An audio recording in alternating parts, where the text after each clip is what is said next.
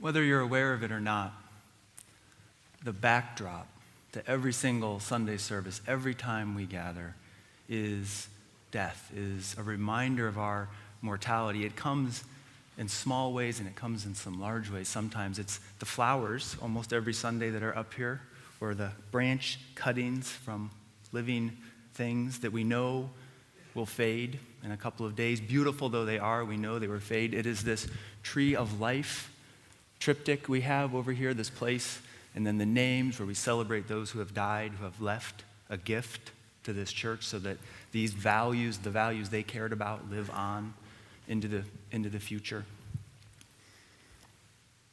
It's the silence that we sit in every Sunday together as we move into that prayer time, that silence that is like a death of sorts, that place that Louis C.K. points to, that place of silence from the noise and the hubbub and the constant racket, the chirping and chiming of our phones and email. That place of silence where our grasping and our reaching and our busyness might die for just a moment, where grief or tears or clarity may emerge. Out of that little death, our hearts can open, we come back to life, we breathe in pain and the blessings of this world in a new way. And in the prayer, in the cycle of life itself, almost every Sunday, not every, but almost every Sunday, we mention the name of someone who walked among us, who was loved, who has now died. And someday that will be our name lifted up in that space. Sometimes the death reminder in the service is much more overt. When we launched into this sermon series a month ago, the sermon series on the body, these fearfully and wonderfully made things, Reverend Elaine shared a poem that had these words in it. Body is a thing that you have to leave eventually. You know this because you have seen others do it. Others who were once like you, living inside their pile of bones and flesh, smiling at you, loving you, leaning in the doorway, talking to you for hours.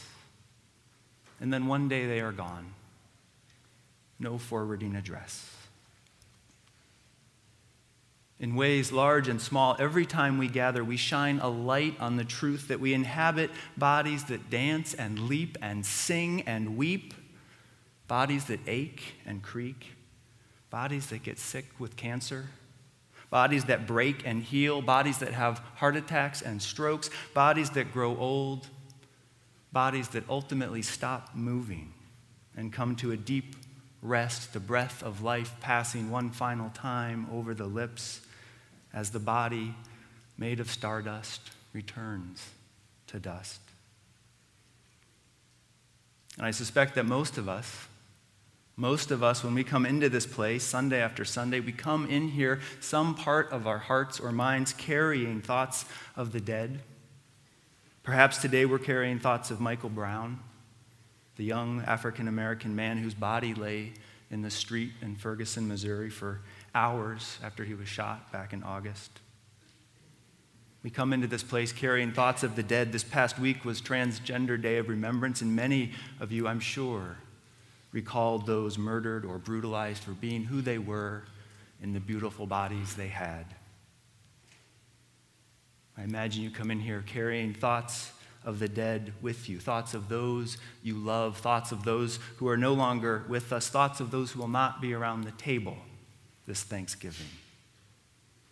All of that is here, just naming it today. Oh, friends, we live in fragile, precious, remarkable bodies. And while we're alive, our bodies receive text messages, emails, phone calls, face-to-face visits, even snail mail. But at some point, we exit the stage of this great drama and sometimes trauma of life. We exit, and there is no forwarding address. So I want to say to our new members joining us today, and for all of you here, know this. Every Sunday that you are here in worship with us, you will bump up against your mortality. This is our intention. You will catch sight of death as the companion walking behind you or next to you or sharing the pew with you or walking right next to you. Because here we understand that a deep awareness of death can focus our life on what truly matters. You heard whispers of this in that call to worship this morning from Ben. Our awareness of our own death means that we might listen to our gut, that we might let our real self free. We might let our hearts love deeply, let our bodies work for justice, show up in this world. I want to tell you, when I think about my own living and dying, there are moments as a minister where I feel this incredible privilege to walk with you and your loved ones in those final days or hours, whatever it might be. And yet there's always just a bit of distance for me. It's hard to imagine myself actually dying, my life ending. But I have these moments where I sometimes wake up in the middle of the night, half awake, half asleep. The to-do list is buried down deep. I'm in a different place, and I catch a glimpse of the beyond. Eternity, perhaps. I don't know what it is. I feel this kind of weightlessness. I sense the immensity of time stumbling through the hallway toward the bathroom, wherever it is I'm going. And I see myself in those moments returning to the great ocean of all being. In the dark of night, I know the day will come when my body will no longer physically be, and I am awestruck and wholly terrified at the reality of my dying. As I imagine myself unhooking from all that I love and being cast into that place I surely was before I was born, that great ocean of being. Words fail to describe these late night, early morning moments. They are terrifying, beautiful, essentially wordless moments.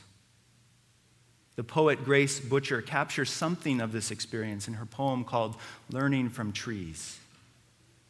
If we could, she says, if we could, like the trees, practice dying, do it every year, it would become as easy a part of us as our hair or clothing. Whatever it is the trees know when they stand undone, surprisingly intricate, we need to know also.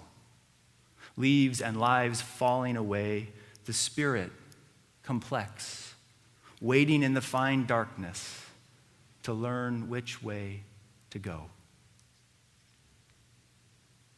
That's the moment once in a while that visits me in the middle of the night. And when I wake up in the morning, back to my life and my to-do list and all of those things, and I feel my body under the sheets and the blankets, the words of Barbara Brown Taylor come to me. I am happy to be in my body, where the operative categories are not good or bad about my body, but rather dead and alive. I am happy to be alive. I am stunned because I know that this particular consciousness, this Justinness, this body will soon have no forwarding address. This awareness, this occasional midnight reminder from the cosmos, from God, from the spirit of life, it is a catalyst for me. It calls me back to live my life as awake as I can.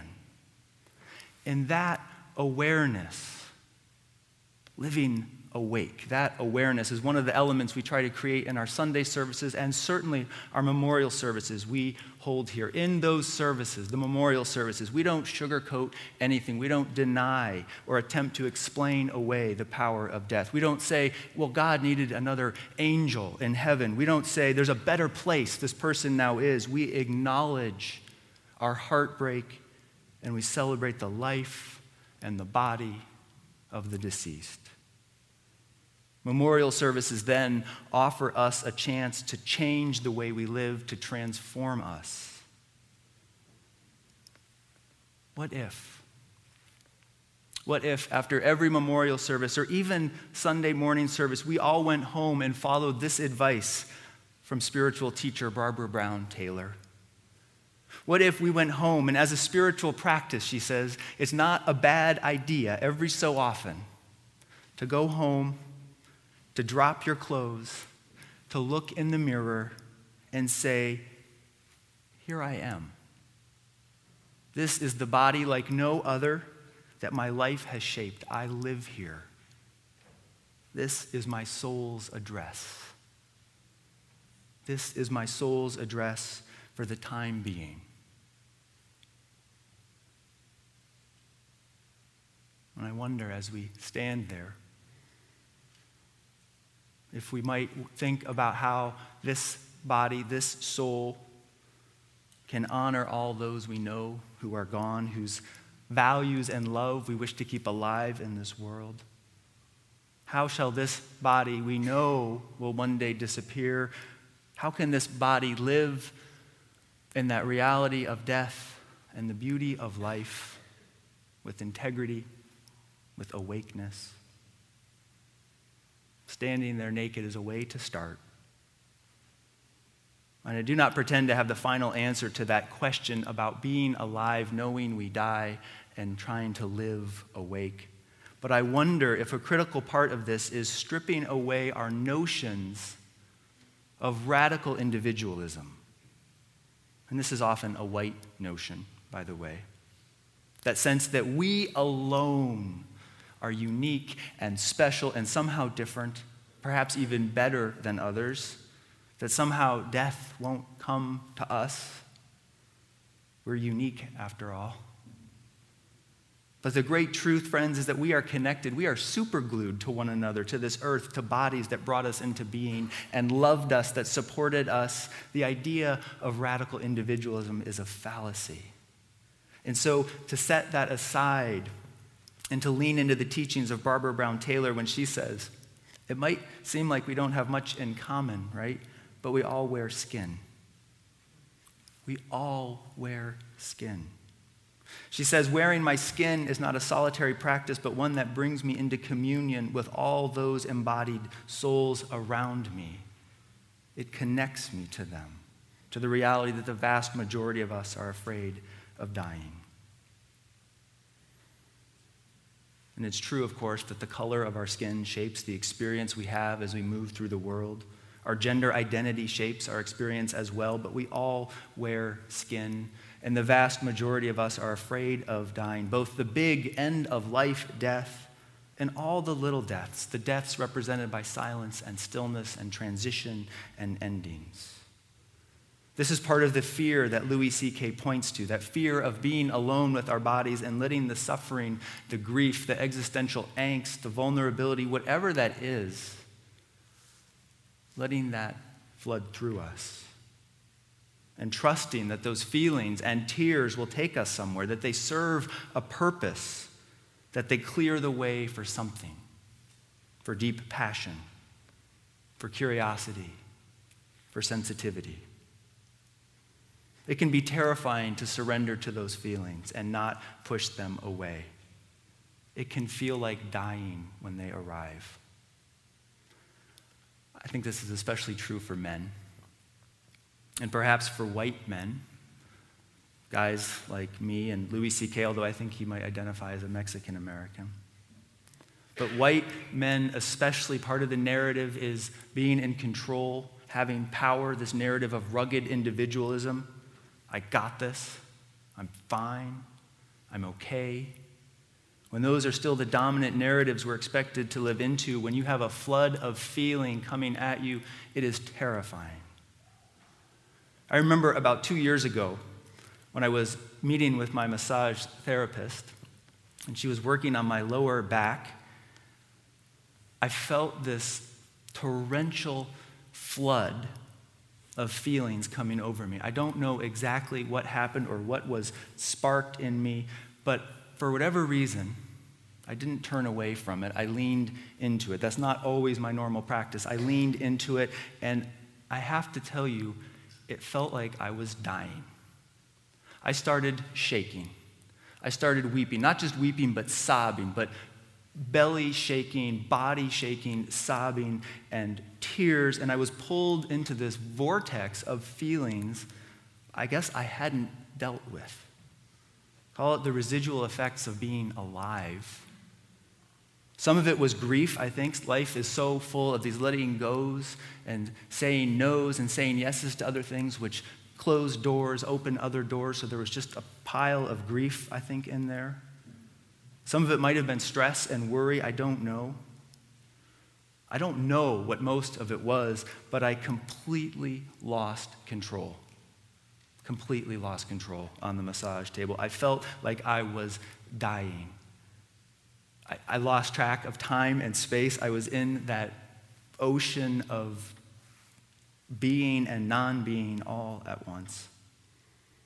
It might have been 5 minutes, perhaps it was 10 minutes, I don't know. There was a witness, my massage therapist was there, her hand still on me, anchoring me into that place. And I can't say I felt happy after this moment. Louis C.K. talks about the happy antibodies coming. But I did feel different.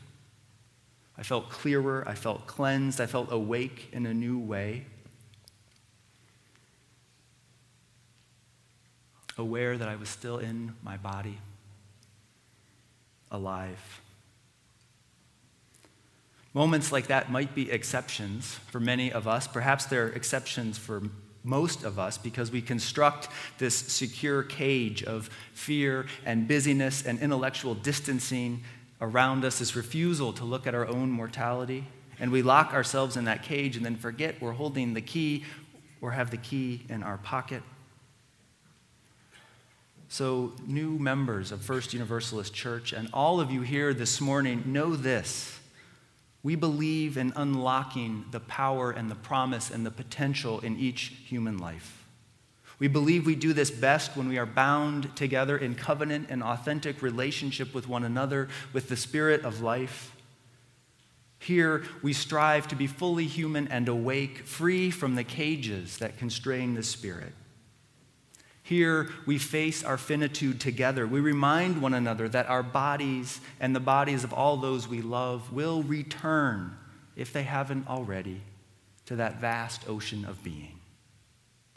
We remind one another that our bodies will be buried, cremated, spread to the wind as ashes. No forwarding address. We remind one another of the reality of death so that our living can be rich and deep and meaningful, so that our lives can be more than kind of sad or kind of happy, but fully alive, full of snot and tears and belly laughter and heartbreak and love. Here we remind each other that what remains when we are gone is the love that these bodies have given away. What remains when we are gone is the love we shared, the love that tirelessly worked for mutual flourishing, the love that said, I will not be silent in the face of racism and injustice. The love that is found in the millions of moments of warmth and connection with other human beings. That love lives on. You know this because that love is alive in you. That love lives on. So friends, there is no forwarding address. There is only the love we share and the love we give away. And we know that love much more deeply and more powerfully when we can surrender to those moments of grief and existential angst and heartbreak and come back to life fierce in our commitment to love this world and to love one another. May it be so, and amen.